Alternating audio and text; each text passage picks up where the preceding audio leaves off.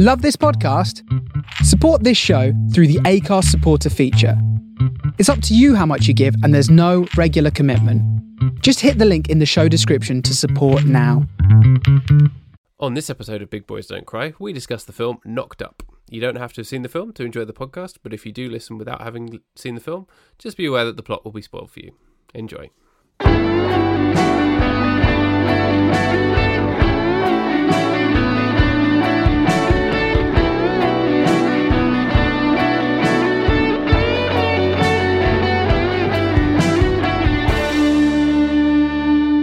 Hello. There you are. So you said for some reason I wasn't there. Yes, so it's like a ghost call. I joined the call and it said I'm the only person there. It's like, is there some parallel dimension? This sounds like one of those bad films in that sort of genre that's emerged in the last 5 to 10 years of, oh, social media bad. Maybe it's facilitating murders and ghosts and shit. Wow. the first of which, actually, was Swim Fan. Did you ever see Swim Fan? Yeah, Swim Fan. The tight psychological thriller for the modern idiot. And I remember watching that in school and thinking it was quite good. Yeah. I haven't watched it since, but it had that kind of psychological thriller vibe that you kind of saw in movies in the 50s and 60s. But where everybody was talking like this. Where everybody was talking like this, and they were chewing on tobacco. That's just our generic voice for any film before, like, the 80s. Everybody talking like this in the olden times. Before 2005, everybody talked like that. Yeah. Oh, you want to join the Matrix, do you, Neo? Where we're going, we don't need roads. We're going to need a larger ship. Where's all the rum gone, sir? When you gotta go, you gotta go. That's the best line in Jurassic Park. That is the best line. Apart from maybe Clever Girl. I love that Clever Girl line. So I love Jurassic Park. Have we talked about how much I love Jurassic Park? I feel like we have talked about Jurassic Park on this podcast, but we haven't talked about how much you love it. So please do. I am all ears for that. Which brings me to, did dinosaurs have ears? Because every time you look at a dinosaur, I'm not seeing any ears. No, I think it's the same situation as your average lizard, isn't it? Or bird. That's a good point. Birds don't have ears either. No. I've literally never thought of this. My mind is blown. That's why you can say boo to a goose, because they can't hear you. Oh yeah, they can just see you and get really, really angry. Yeah, they get really angry because they can see you. But why are they honking then if they've got no ears? What's the point in all that, or the ruckus that they cause? Because they're arseholes, Paddy. Everyone knows that. Yeah, geese are the worst people on the planet. Yeah, absolute geese. I would hate to be a goose. Nobody wants to be a goose. A gosling, fine, I'll take it. I'm not too sure. A Ryan Gosling. A Gosling or a Reynolds. Who would you rather be? I think Reynolds seems to have more fun. I don't know. Ryan Gosling's not bad. He's a jazz man in La La Land, and then he gets to go to the moon in First Man. He's all over the place. He gets to violently attack people and drive cars in Drive. That sounds like the kind of thing you would enjoy. Those are your hobbies. I love kicking people in the head and driving cars. The two things that define who I am as a person. I mean, it's the only reason I befriended you, to be honest, because I knew that we had that in common. I was there at uni and you saw me just beating the crap out of someone and then getting into a rusty old Fiat and driving off. And it was like, that's the kind of man I want to be friends with. Yeah, the rusty Fiat guy. And everyone was like, who's the rusty Fiat guy? Oh my God. He's crazy. The rusty Fiat guy. And then he's intense. It was like the beginning of When Harry Met Sally, when Billy Crystal is like 40 but clearly 20 but clearly 40, and he's wearing a denim jacket and a t-shirt that says college. You're wearing a shirt that said college. I was wearing a shirt that said Fiat. Yeah, Fiat 500.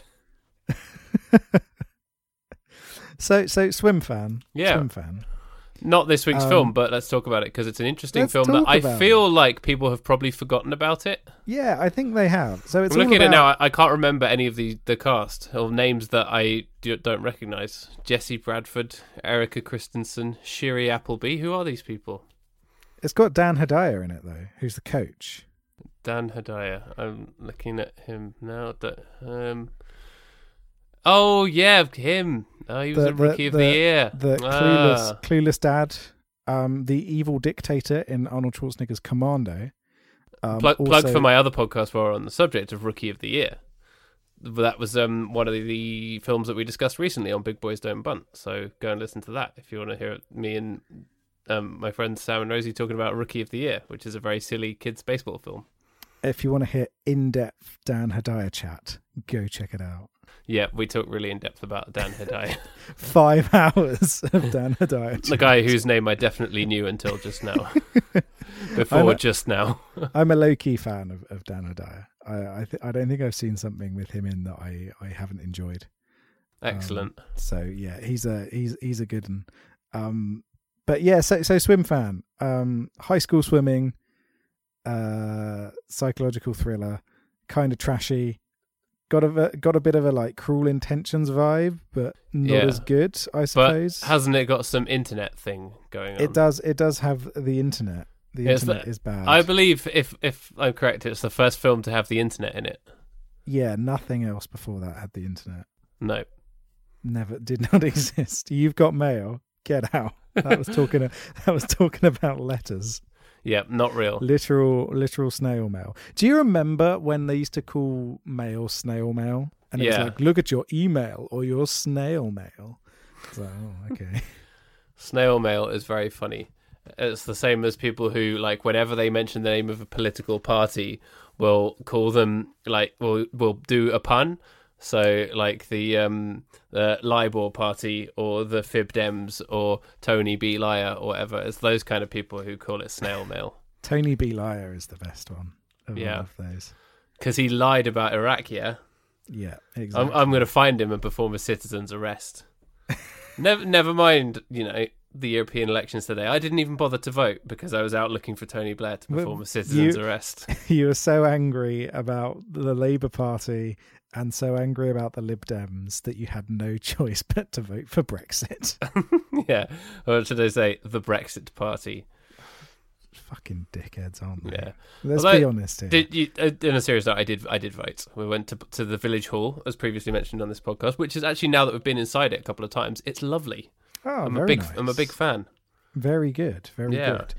I voted as well. I did my usual thing of voting in the most tactical manner to stop the fash from getting in. Yes, which is how I vote in every election. The only choice ever available to the British voter. Yeah, we don't have the option to vote for who we want to win. We have to vote for who we don't. You vote for who's going to stop the people you hate from getting in. Least worst twat. That's British. Exactly. That's British politics in 3 words. Or rather, even if it's the second worst twat, it's the twat to stop the biggest twat from getting in. Yeah. It is the way it goes, unfortunately. But Brexit Party, aside from the politics of it all, fucking stupid name for a party. I mean, it's very clever because people who go, I like Brexit, I'm going to vote for Brexit Party. So it's not even a fucking word, guys. Brexit isn't a real word. It's not in the dictionary, is it? It may well be in the dictionary by now. It's certainly in the thesaurus, isn't it? Have you seen the dictionary? There's some right shit in there. There is some terrible stuff in the dictionary. What's that? Yeah. Yes. What kind of word is that? Ridiculous. Absolutely ridiculous. But yeah, the Brexit. I mean, they used to say that UKIP were a single issue party, but the Brexit Party it's literally in the name. Yes, and in a bad name. Also, we don't know where their money comes from, and they have no policies. So sketchy AF. Yep. Did you? You're the southeast region too, right? Yes. So we were voting. Weirdly, yeah, we live in different counties, but we were voting for the same region because that's how the European elections work. Did you notice that one of the UKIP candidates is called Pat Mountain? Pat Mountain. Which I just thought sounds like a baseball player from the 1920s. Hey, I'm Pat Mountain. Yeah, it would have been someone on the Bobson Dugnut list. But actually, yeah, to be fair, the list of UKIP candidates was more Bobson Dugnut than the Bobson Dugnut list. But I do wonder if, because in the previous election, I voted for Greg Mountain, who was the Labour candidate in Mid Sussex. And I wonder if Doug and Greg Mountain are related at all. Do you reckon there's... Doug Mountain. No, it was Pat Mountain. Pat Mountain. Maybe he should have been called Doug Mountain. Maybe Pat Mountain was his wife, and they're the opposing parties. Yeah, a very awkward dinner. Yeah, because I looked it up, and Pat Mountain is female. That's the thing with the name. So it's not Pat. a Patrick. It's a Patricia. No. Yep, I'm glad that it's not someone who shares my name. Let's have a little look at Pat Mountain now.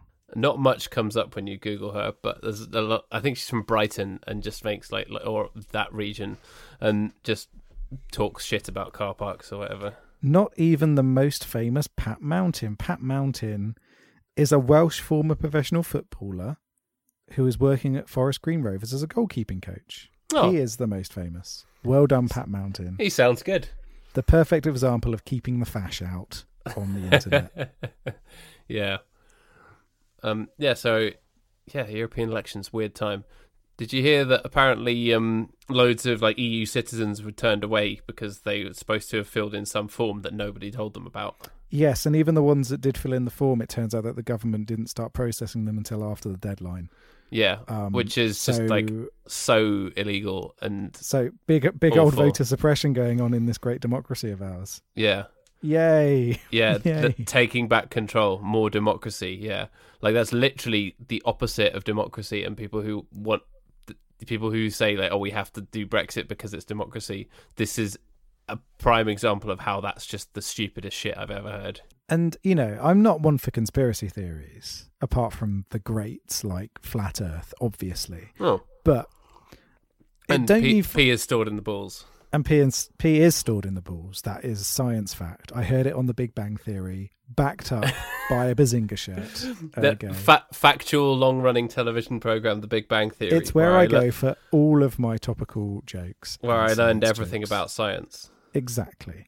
But, it does strike me as a bit suspicious that a demographic which actually has quite a large population of the UK, who was going to vote primarily for non-Brexit based parties, suddenly is disenfranchised through supposed incompetence.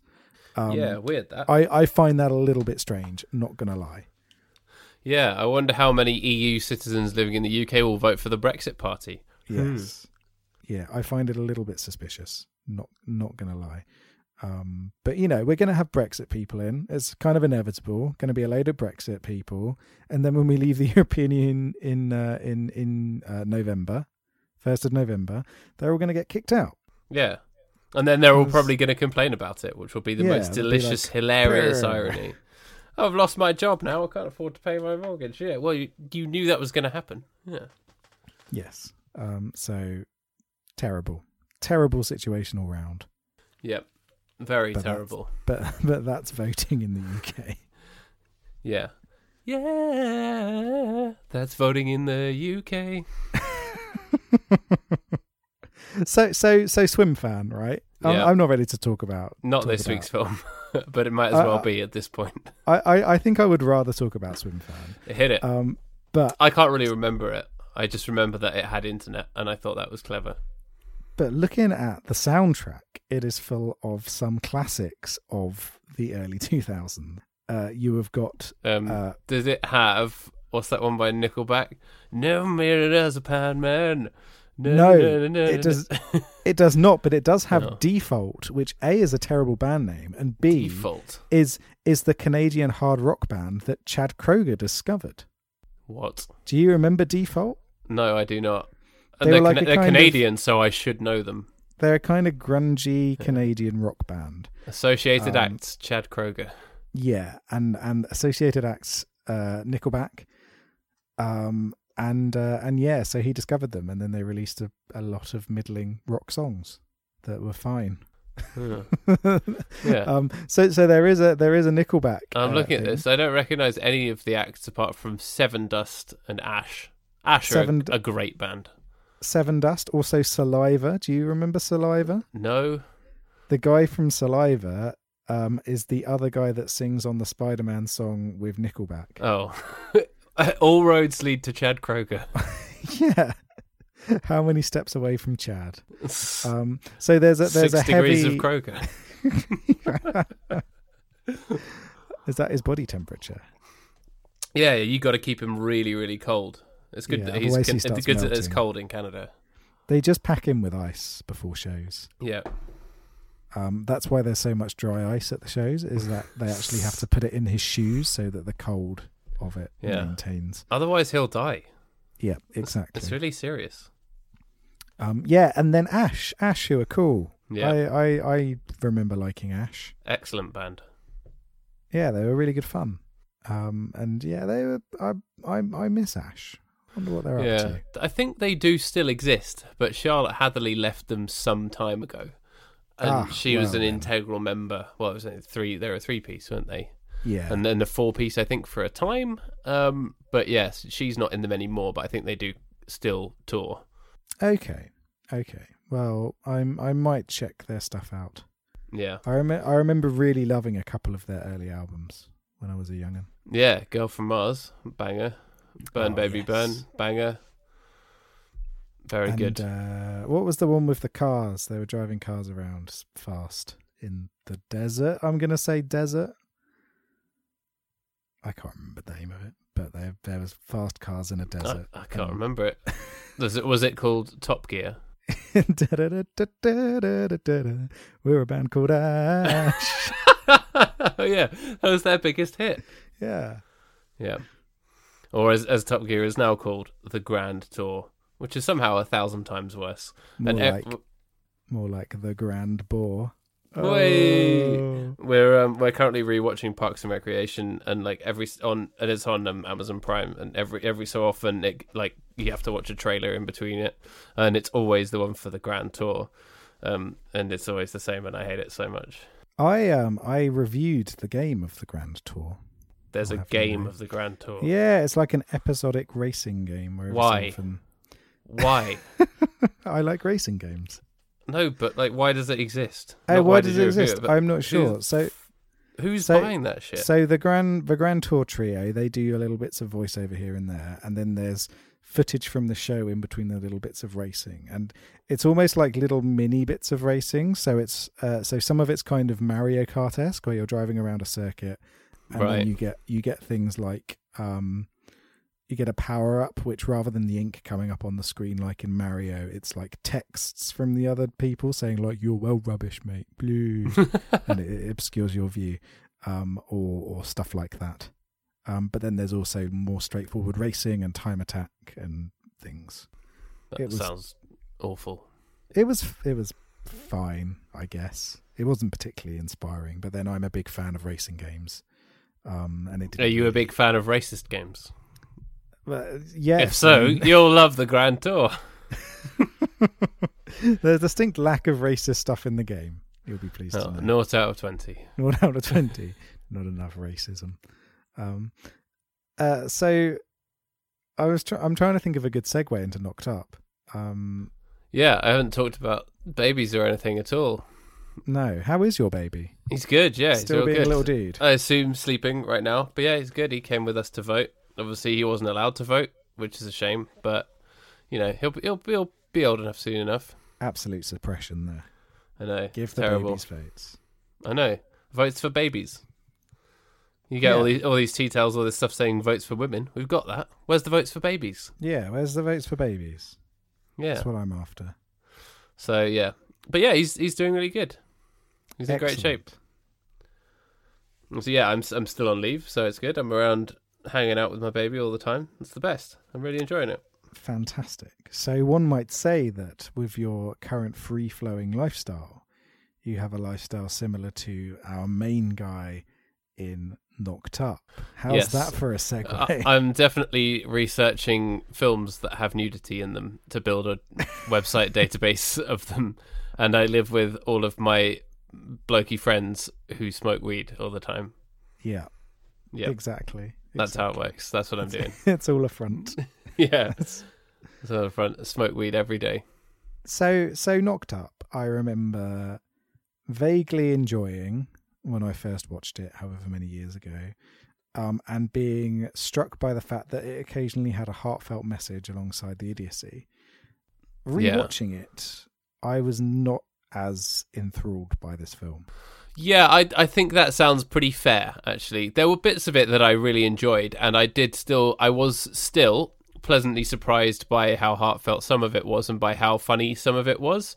But yeah, you're right. Ultimately, it does still feel a bit flat and a bit dated. And I wanted to like it, but it really started to drag towards the end. And you're like, as it lumbered towards its inevitable conclusion, because it had sort of done all the gags about halfway through.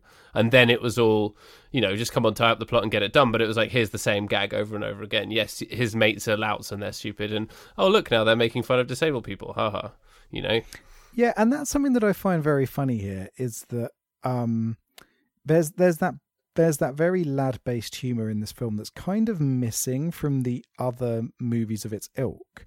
Which might be why it's perhaps aged not as well. So there's a lot of homophobic humour, and you're partly supposed to be laughing at them because they're useless idiots. But at the same time, it's a kind of camaraderie that was aimed at the target demographic of this film. Really, that's the thing. It's like the pub landlord, isn't it?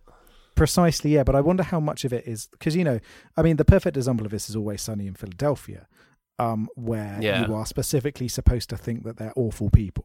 And the vast majority of the fan base of Always Sunny recognises that it doesn't really accumulate that fan base of people that think, haha, what they said is well funny because it's really funny and I'm a lad. Whereas with Knocked Up, I think there's still that sense, and maybe it's because it was from 12 years ago, that kind of humour is still funny, or at the time it was seen as being funny for that kind of lad-based culture. Yeah, I think they were trying hard to, and Judd Apatow, he's a smart man. He knows what he's doing. But with all this stuff, he's trying to satirize bro culture. But by sort of being so invested in it, it almost goes too far the other way. So I feel like the whole time it walks a tightrope of satirizing bro culture and then just sort of outright endorsing bro culture. Precisely. And I think that's where Katherine Heigl's comments at the time, or Heigl, I'm not sure how it's pronounced. I thought it was Heigl. We'll go with Heigl because you are almost invariably correct on that. Where she obviously got a lot of criticism because she said that she felt that the movie was a little bit a little bit sexist in its portrayal of women versus men. And you can kind of see both sides of the coin there because I think the movie does a decent job of representing the sort of female dynamic between her character Alison and Debbie, played by Leslie Mann, where they feel very genuine, but at the same time there is that real focus on the fun guy aspect as well. And so you can kind of see where she's coming from, and I think that's maybe where the film falls down a little bit in terms of rewatches, because you compare it to things like The 40-Year-Old Virgin, which isn't the perfect movie, but it's still a lot funnier than Knocked Up, I think. Or films like Anchorman, for instance, or the perfect example of this is Forgetting Sarah Marshall, which we watched on this podcast. But that is still also stars good. Jason Segel, but also has the musical humor. Which really works. But like in terms of Forgetting Sarah Marshall, that manages to have the this kind of screwball comedy elements and the heartfelt message interwoven in a much better way than Knocked Up, and it's aged much better in my opinion than Knocked Up has. Not to say that I didn't enjoy Knocked Up, but it felt like it was a little bit more dated and felt a little bit more jarring on this rewatch. Definitely, yeah. And that's an interesting comparison, actually. I hadn't compared it to Forgetting Sarah Marshall in my head at all, but you're right, the screwball aspect of that film is what makes it work, whereas that's something that's absent from Knocked Up. All of the humour in Knocked Up is at somebody's expense. Yes, yeah. And it's an interesting film, I suppose. It's not a bad film, though, I will say. I think it's competent, and it is funny, and it is heartfelt, and it does just about work. It's just a little bit dated, and some of the humour misses the mark, I'd say. Yeah, I think it's maybe straddled the there's almost this Generation X feel to Knocked Up in the way that it portrays its young characters, the kind of waster culture. I was going to say it's 2007, so it's just before the financial crash, when it's like everyone thinks that everything's fine, and like you can just have a house with all of your bros and none of them seem to work or do anything, and they somehow seem to have money for everything, and they're slackers. And it's like, after 2007, 2008, that just would never happen. So that's sort of a bit that's kind of grates a bit now as well. Yeah, that whole kind of like slacker culture thing It is a very like early 90s to mid 90s idea of what guys do. Whereas you're completely right that kind of idea has very much evaporated, and you very rarely see it being portrayed in films anymore, or in media in general, like the kind of Clerks aspect or films like that. It feels very, very dated for people who have never had the opportunity to just sit around and do nothing like that, apart from maybe like in their first year of university. Yeah, if you're lucky these days. If you're lucky. And so it's fascinating to see how it kind of, it's almost like the pre-millennial idea of humor, where millennial humor, a lot of it is based around, and particularly Gen Y humor as well, a lot of it is based around absurdity. And you look at like the growth of meme culture and how meme culture has kind of taken over every kind of medium almost. Yeah, for sure. Where even within like even within TV shows or movies, they're looking for that tiny snippet that's gifable. Yeah, what's that popular show, Meme of Thrones? Meme of Thrones, exactly. All about who gets to go viral on the internet for sitting on a chair. Yeah, Simon Cowell is there, and he's got some other scary people. Simon Cowell, Ryan Seacrest, and Paula Abdul are there, and they're all sitting in chairs, and they're all looking at you, and it's like, right, they're all sitting on thrones, and then everyone comes up, and it's like, here's my meme, and it's a cat dancing on a chair, and they're like, get out. That's exactly what it is. It's not a dragon dancing on a chair, is it? It's so passé. Exactly, Get out. If it's not dragons, get out. And so Knocked Up, it's before that era. It's before that era of absurdity, which I think, precursors to Knocked Up had managed to do it. So Anchorman, the reason that Anchorman's remains so strong as a comedy, and how new generations of people are finding it and still finding it funny, is because it's got that absurd angle. That people Anchorman is memeable, though. That's the thing. Exactly. You still get people talking about how their apartment is filled with leather-bound books, or like even just saying "I love lamp" and stuff. Yeah, it's still there. 90% of the time, it works all the time. It's all of that stuff. It's like I could just reel it off, and I haven't even seen it in such a long time. Precisely. There's something about it, and there's something about that kind of humor that really strikes home, and it strikes home to this day. Whereas I think Knocked Up, it's almost that pre-meme dominated internet culture, and that kind of ties into the whole framework of what the guys are doing in that film, where they're creating this website of where actors are nude, and that's almost like, I mean, that could very much be a mid 2000s website that a bunch of bros set up. Yeah, definitely. It's that kind of pre-Facebook, or Facebook had been around a little bit by this point, but before it become that all dominating force to be reckoned with. It's that kind of pre-social media dominance, pre-meme dominance internet culture, which is really interesting to see here. But I think maybe it's to the detriment of the actual comedy, if you know what I mean. Yeah, definitely. Like, a lot of the comedy actually really derives from characterization rather than memification, which is an interesting study as well, because so much of it is like the bros or just like insulting each other, or people trading little lines back and forth, and some of the lines are actually quite funny. Yes, yeah, there's a kind of I wouldn't necessarily say that it's like witty dialogue, but there's moments of it that are really funny. And I do have a very soft spot for Jason Segel's character in this. He's great. He seems like a very sweet man. Yeah, sweet, with excellent facial hair. A sweet lechy man. Yeah. But yeah, his character in this is really funny. But I find that, like, when I initially watched it, I didn't have that much time for the bro characters in it anyway. I found a lot of enjoyment from the relationship between Seth Rogen's Ben and Katherine Heigl's Allison. But I liked when she told him to go and fuck his bong, and he's like, I will fuck my bong, doggy style for once. That made me chuckle. Yeah, and so like their relationship's really funny, and what I found watching it again this time is even less interest in Jonah Hill and everybody. Jonah Hill in this movie is incredibly irritating. He is the most obnoxious and horrible of all of them. Yes. Um, And it's very But- disappointing because actually he has done some good stuff, but he's also done some complete rubbish as well. oh yeah, Jonah Hill's great. I really love him. 21 Jump Street, I was pleasantly surprised by him in that. 21 Jump Street, 22 Jump Street, which you've not seen yet, have you? I've not. We will get onto 22 Jump Street. It is bromance central, and I love it. Obviously, He's in The Wolf of Moneyball. Wall Street. Which He's we're watching incredible. next on Big Boys Don't Bunt. About the Moneyball guys. Yeah, it's about the guy who hit a baseball and it came open and there was all money inside. It was all the money. It was what's his Yeah. name? Billy Bean, who Billy Bean. was Oakland. He still is the GM of the Oakland A's, believe Is it or he? not.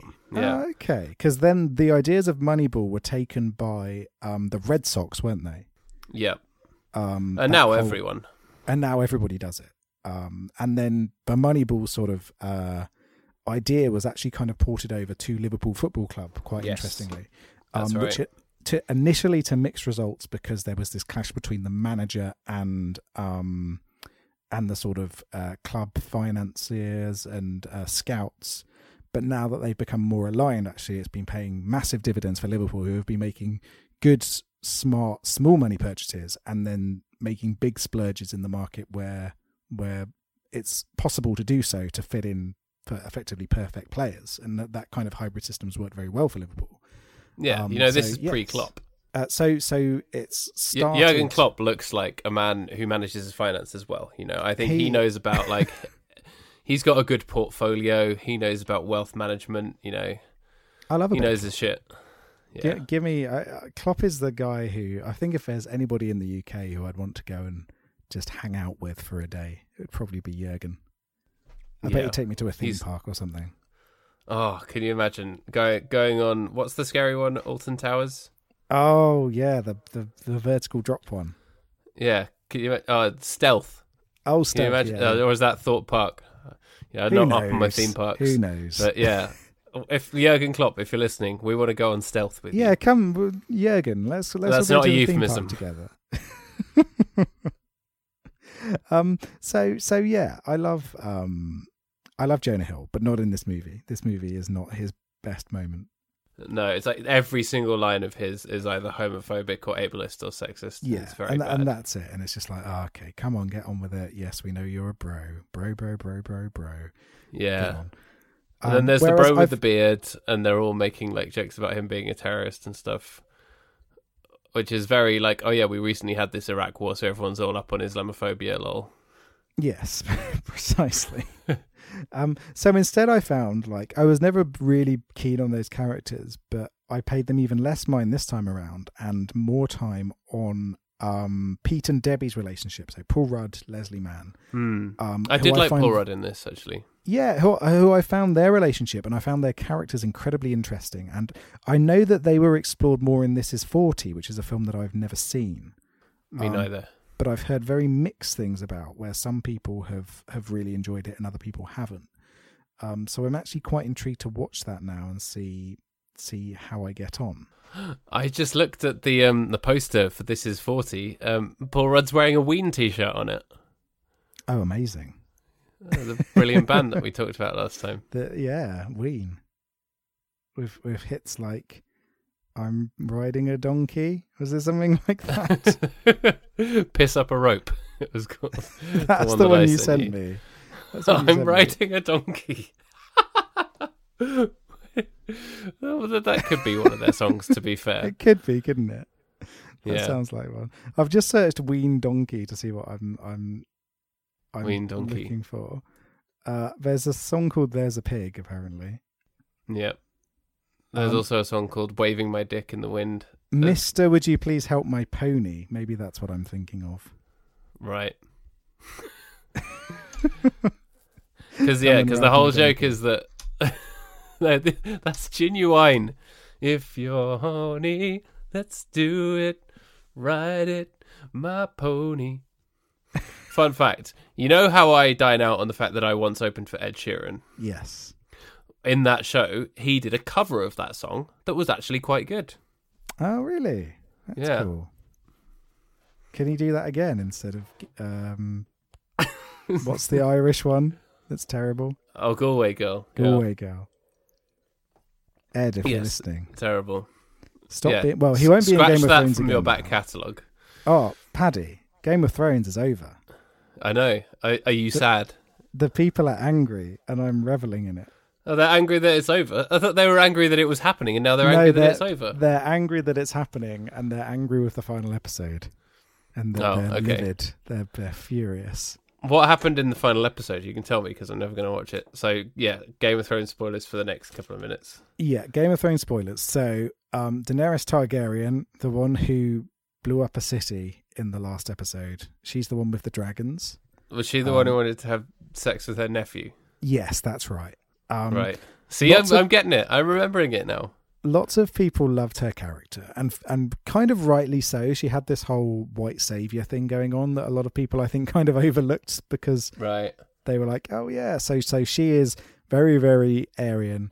She was touring around the southern parts of the world of Game of Thrones, away from Westeros, which is the main continent, and freeing slaves and stuff like that. And people were like, oh yeah, she's the breaker of chains. She's going to go and help everybody. But there was also this kind of weird thing about how she used to like burning people alive and crucifying people.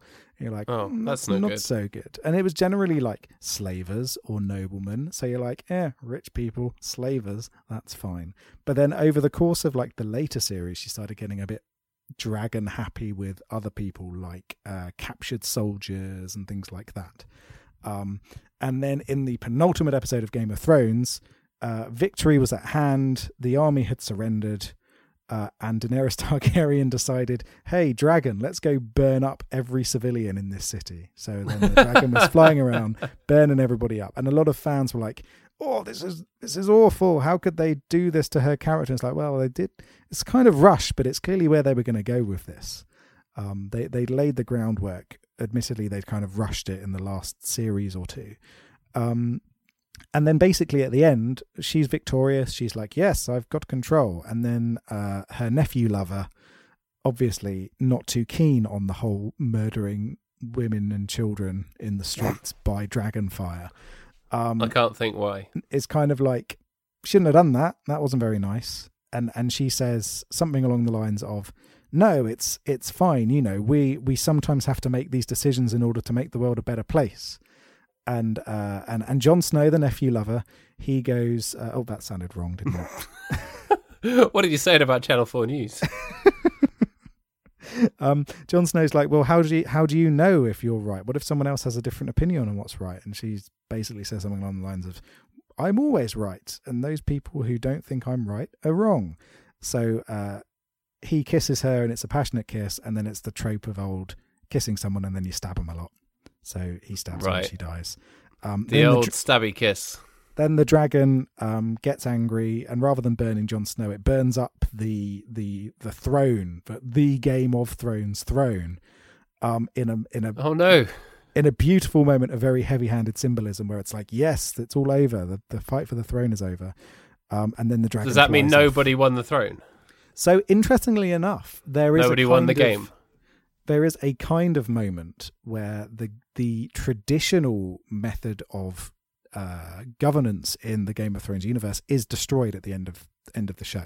So after Jon Snow kills Daenerys Targaryen, there's then like a break in time, and then we witness basically all of the noblemen and all of the people who lead the houses are sitting around. Jon Snow has been captured by Daenerys Targaryen's forces but hasn't been killed yet. And the rest of them are there, and they're like, well, we're going to decide who leads the country now. And they decide on Bran Stark, who is a kind of savant, I suppose. He is something called the Three-Eyed Raven, which will be very hard to describe to someone who's not seen the show before. But effectively, imagine like a walking, living history book who can also see the future and travel and like take control of animals and see through their eyes and stuff like that. So he's kind of a psychic, kind of a walking encyclopedia. And they go, he's like Dr. Dolittle. Exactly. Like imagine Eddie Murphy's Dr. Dolittle. Imagine Doctor Strange meets Eddie Murphy's Dr. Dolittle.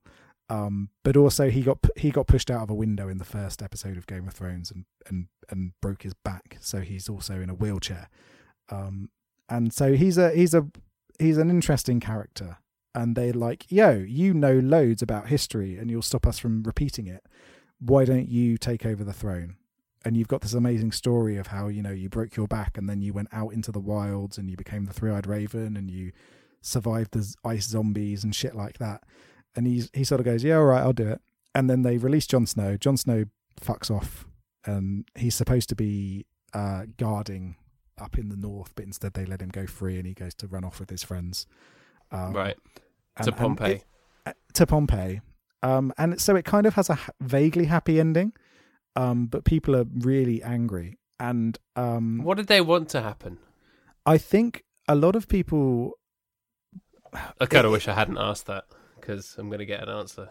Yeah. Some people wanted evil fantasy fascist Daenerys Targaryen to win, and that's weird. Right. People didn't like the fact that's like those people who are like, oh, the Empire should win in Star Wars, they're better. Yes, yeah. And the rebels are Jeremy Corbyn. And you can kind of understand people wanting Daenerys Targaryen to win, because for so long she was seen as the good guy in the show. But one of the things that they were clearly trying to do with Game of Thrones was flip it around and make you think, wait a minute, should we really be rooting for someone who believes in absolute monarchy as much as this? Should we really want someone to have this absolute control in the form of an absolute monarchy? Or should we be looking for something else? And they did it not in a particularly good way, because they rushed it. You know, they should have done it over 10 episodes instead of 6. But you could kind of see what they were trying to do there. And I think a lot of people missed the point of that when thinking, why didn't my favourite take the throne?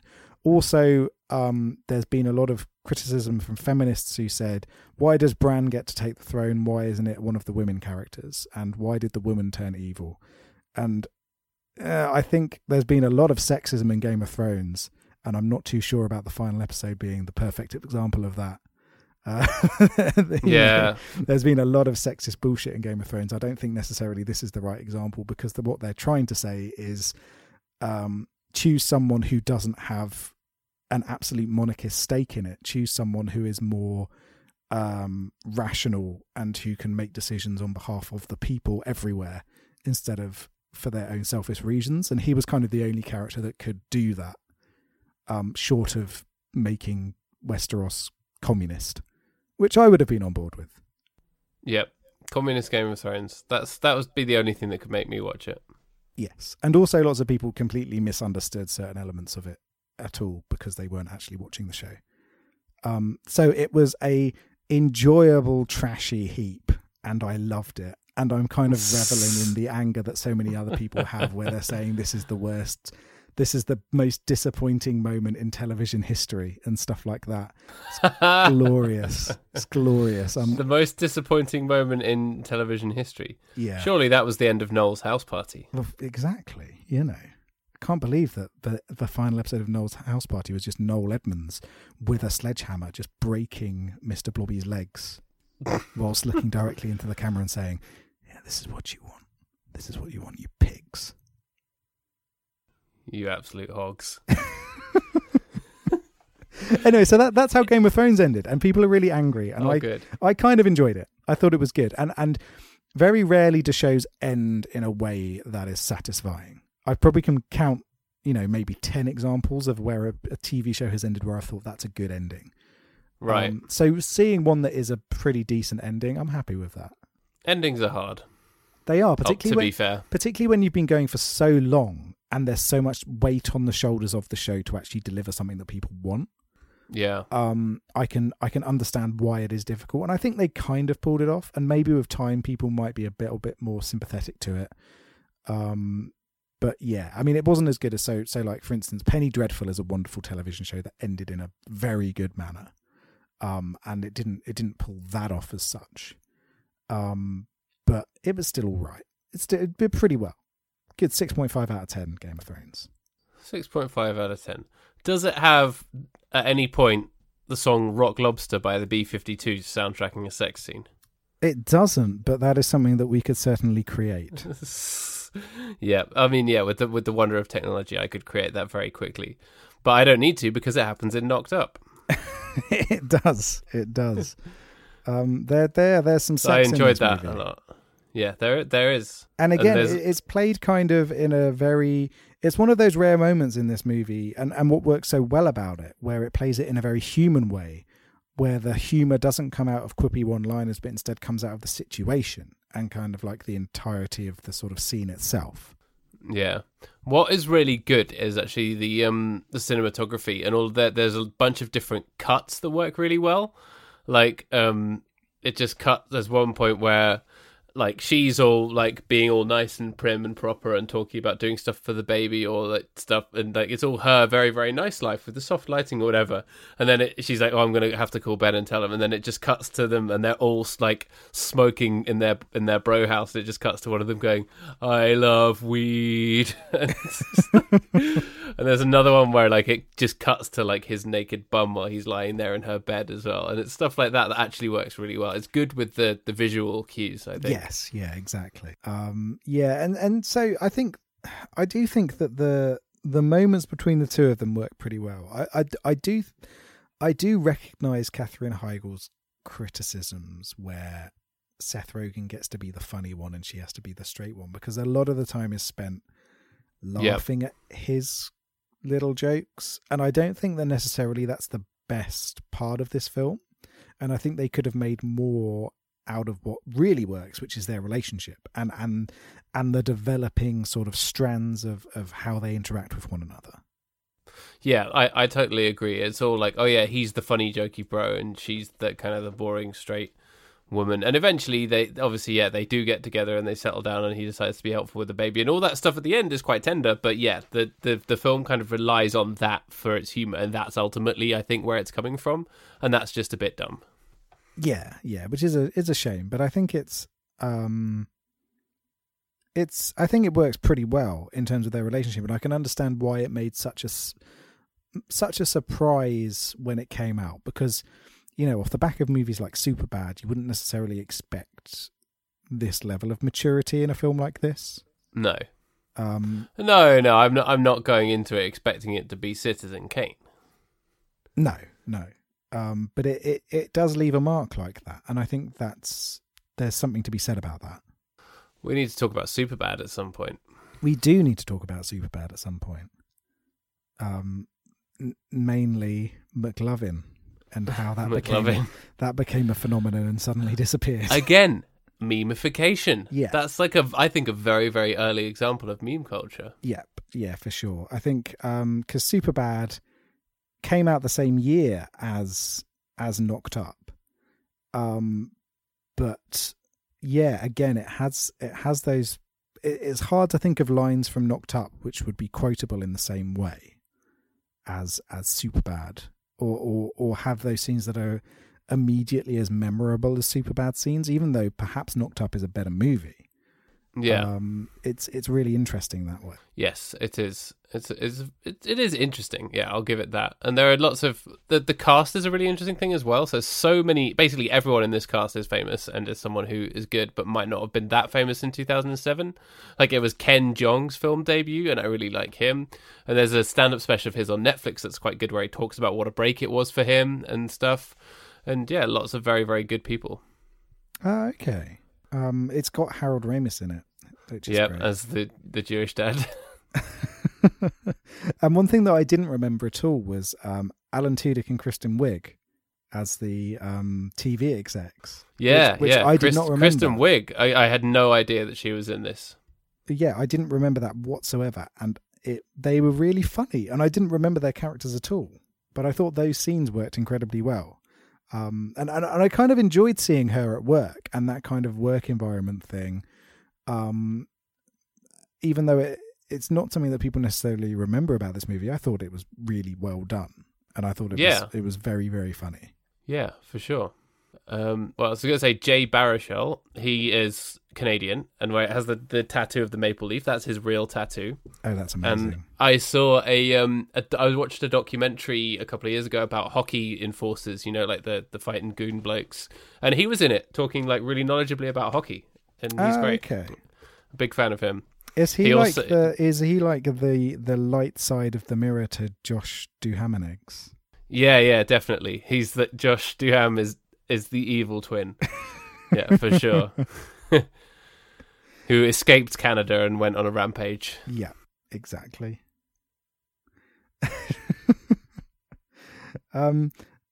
Oh, bloody hell. Look at the time. How have we managed to talk for this long?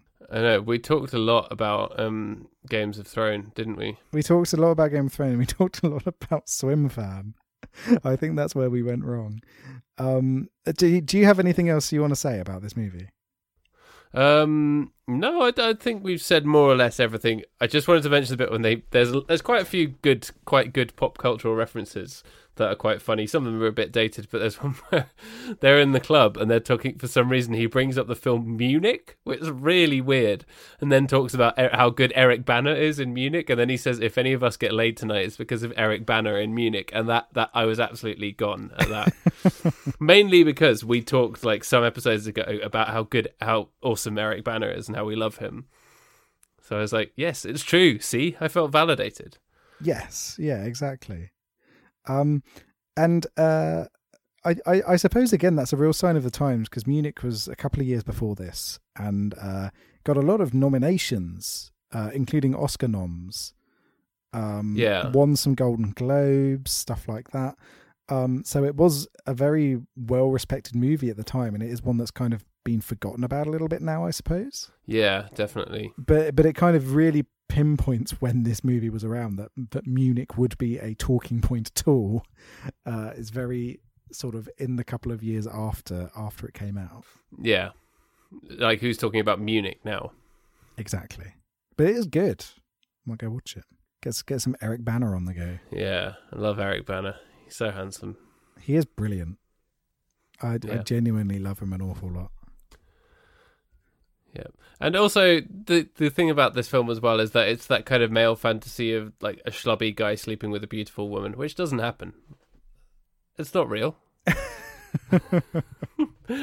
Not to be a conspiracy theorist, but it's always like, oh yeah, as if she would ever entertain spending any time with a schlubby guy like him.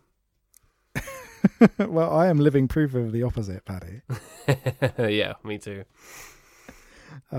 Yeah, it's funny, isn't it? It's weird that they kind of set it up as that. Oh my God, she's so hot, and I'm such a stoner loser boy. Oh, yeah, that just feels a bit tired. These days, doesn't it? It's a bit of a cliche, and I suppose it was kind of a cliche at the time that it came out. But yeah, nowadays when we do a movie like that, we like it to be all about catfishing someone and framing it in a positive manner and gender swapping it.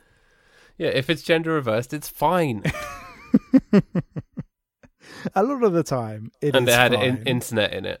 Yeah, if it's got the internet in it, then it's fine, and then it can be about. See, Swim Fan had internet in it. Good film. Exactly. Knocked Up also has internet in it. Also good film. Yeah, just about. Yeah, kind of just about gets over the line. Knocked Up is the guy at the the marathon recently who was wearing the Big Ben outfit, who couldn't get over the. Do you remember that video? No. There's this guy wearing a Big Ben outfit. I have to look this up. Who was coming to the end of the marathon, running. Like, well done, lads, you've worn the costume. But then the tower of his Big Ben was too tall to get under the banner. So. The Eric Bana. So he had to then sort of try and duck under it and couldn't quite do it. So he had to get someone to then help him cross the line. Which is, I don't know, there's something beautifully like funny about it. That's poetry. British poetry. And that's what Knocked Up is, apart from its tower is useless bro humour and a runtime that is absurdly long for a film. It is way too long. Yeah, you could shave half an hour off. I was just about to say the same thing. You can shave half an hour off. It feels long. It's probably, what is it, about 2 hours long? It's over 2 hours. Yeah. And you could quite happily get rid of half an hour and it would still be just as concise, and it would still work structurally without that half hour of extra like filler. Yeah, for sure. But yeah, right. So a little bit of trivia for you, shall I? Yeah, hit me. I will hit you when you least expect it. With my rhythm stick.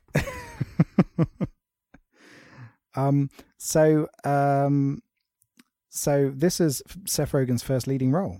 I did know that. Yes, and he's supposed to be 23 years old. And it made me realise he's actually younger than I thought. Oh, really? How old? He's not that much younger than us. I think he's actually kind of ageless, isn't he? Let's see, Seth Rogen. Oh, he was born in 1982, so he's 37. Oh, okay. Yeah, I would have definitely put him in like the late 70s category. Yeah, I felt like by now he was he should be in his 40s. Yes, yeah. So this film is it's partly based on Judd Apatow's real life, and the birth of his first daughter with Leslie Mann. Right. Okay. Which is interesting, and like there's sort of lots of elements there that sort of a parallel to their lives and their situation at the time, which I think is a quite interesting way to do it. And I quite like it when movies have that frame of reference to real life, like when Harry Met Sally. We were talking about that last time, how Rob Reiner based it on his own divorce. Exactly. Yeah, and The Big Sick as well. Is a real big example of that. I think taking a real world situation you've been through and putting that comedic spin on it allows you to keep that human element. And I think the human element of Knocked Up is what works so well. So yeah, it's good. I like that. I like that it's based on real life stuff. And the kids are Judd Apatow's daughters. Yes, I did know that. So and pretty much all of their dialogue was improvised as well, which is brilliant. Oh, I did not know that. So yeah, those human moments are what makes this movie interesting, I think. Yeah, definitely. And those are the things that you can tell that they put a lot into it from that point of view. They just got bogged down in foolishness. Yes. But 2007 was a very different time. Indeed it was. So I'll end the trivia with one bit of foolish trivia for you. Man, I love me some foolish trivia. Bill Hader was originally meant to play one of Ben's group of friends. The part was recast because he looked too old. That's really unfair. Because he appears in one of the other scenes briefly, doesn't he? Yeah. And he looks the same age as any of them. Yeah, it's very sad. I feel for him. How old even is Bill Hader? He's not that old. So he is. Let's have a look. He was born in 1978, so he's not that much older than them. Yeah. So yeah, I feel for you. He looks like Zac Efron's responsible older brother. Yeah. Zac's down at the park and he's going too hard on the swings, and Bill Hader's there on the side, like smoking a menthol cigarette, and sort of looks up and is like, "Don't do that, Zac. Gonna hurt yourself." Yeah. And then Zac Efron. And when he's a little bit older, yeah. When he falls off, he picks him up. When he's a little bit older, he picks him up from house parties, makes sure he gets home all right, and that he hydrates so he doesn't get a hangover. Yeah, and he covers for him when he comes home drunk and is like, he's just out with his friends, that kind of thing. He's the good older brother, good surly older brother. Yeah. But yeah, so that's it. That's it for trivia. How are we going to rate this bad boy? Oh, good question. How many mushrooms would it take for you to want to go to see a Cirque du Soleil show? Oh God, that is There's a bit where they go to see Cirque du Soleil, and he's like, no. First, he's like, "I've got a bag of mushrooms," and he's like, "What? Save them because we're going to go see Cirque du Soleil in Vegas." And that made me laugh because, yeah, I would only go and see Cirque du Soleil if it was on mushrooms. I mean, I was going to say this. It is going to be a pretty. In real life, it would be an awful lot of mushrooms to get me to go and see Cirque du Soleil. But in this situation, let's go with a 12. I'd say. Yeah, 12 mushrooms. I think that's about fair. I'll also give it a 12. It's good. 6 out of 10. Solid. Yeah, it was enjoyable to watch. It hasn't aged very well. I wouldn't necessarily think about watching it again anytime soon. No. Whereas films but like I'm glad that I did. Marshall, yeah, I'm glad that I did. But films like Forgetting Having Sarah not seen it Marshall, for a while, it was... to... Yeah, it was fresh. Yeah. But yeah, so it's fine. Fine film. Yeah, it doesn't have like a vampire puppet musical or anything. No, precisely. 0 out of 20, no vampire puppets. Yeah. So what are we watching next? Well, I had a few different ideas, but I realised, whilst I was thinking about Kevin Bacon the other day, that I've never seen Footloose, the original Footloose from 1984. Okay. And I felt like we hadn't done a musical in a while, so I feel like we should do Footloose. I thought you were going to throw me a curveball there and be like, Oh, you know, I was thinking about Kevin Bacon the other day, and you know, I've never seen Footloose, so that's why we're going to watch Tremors. Is there any romance in Tremors? He falls in love with From the love geologist. between a man and a worm, Love between a worm and a human giant flesh. worm. Yeah, He falls in suppose love we with a could. geologist. No, I can't even remember it. I can only remember the big worms. I don't think we can justify Tremors on this podcast. Maybe in October, maybe. Yeah, But no, Footloose. You sure you don't want to watch the remake? Well, maybe we could save that for a future episode. But I'd rather watch the proper old version first. Yes, definitely. I don't think I've watched this film in well over a decade, so let's get on it. Yeah, looks good. Excellent Alrighty. stuff. Cool. Well, I think I don't have anything else to say, so I think we should leave it there. Yes. So what did you think of Knocked Up, dear listeners? Did you Yeah. enjoy it as much as when you first saw it? Had you seen it before? Did you think Have you been knocked up? Did you think it was about gangsters punching each other and saying, "Oh, get you knocked up, mate. I'll knock you up, my son. Knock you up, my mate. Oh, Yeah, that's what it means in British. It just means punching someone. get knocked up." We'll get knocked up. Whoop. That's what's going to be happening after Brexit. Yeah, that's pure Brexit. Post-Brexit. Or it's probably just- tomorrow, because I hear Theresa May's in bad shape. I think she's going to get knocked up, my son. she can get knocked up by our lad Boris. Oh, Yeah, he's definitely got some powerful fists to knock people up. there's certainly a lot of flesh on them. It's got- Yeah, he is just sort of a ball of flesh with straw on top that knows Latin, isn't he? That is the perfect. That's the perfect description of Boris Johnson. A ball of flesh with straw on top that knows Latin. Oh, you could follow that with various expletives, of course. You could, yeah. But instead, we'll just say thank you for listening, dear listeners. Yeah, thanks a lot for listening. We really, really do appreciate it. Obviously, yeah, we had a bit of a break and now we're back to our regular schedule, which is great. So, yeah. Here we go. I hope you're enjoying it. And as always, get in touch on the Twitter at Big Boys Don't Pod. Emails bigboysdon'tcrowpodcast@gmail.com.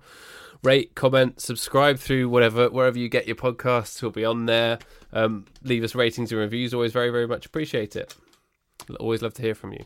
Yes. Give us your feedback. Give us your Yeah. comments. It's what we live off. Yeah. But if it's bad feedback, we'll knock you up. We'll knock you up, mate. Ooh. Yeah. Ooh. Right. Let's go. Bye-bye. Bye.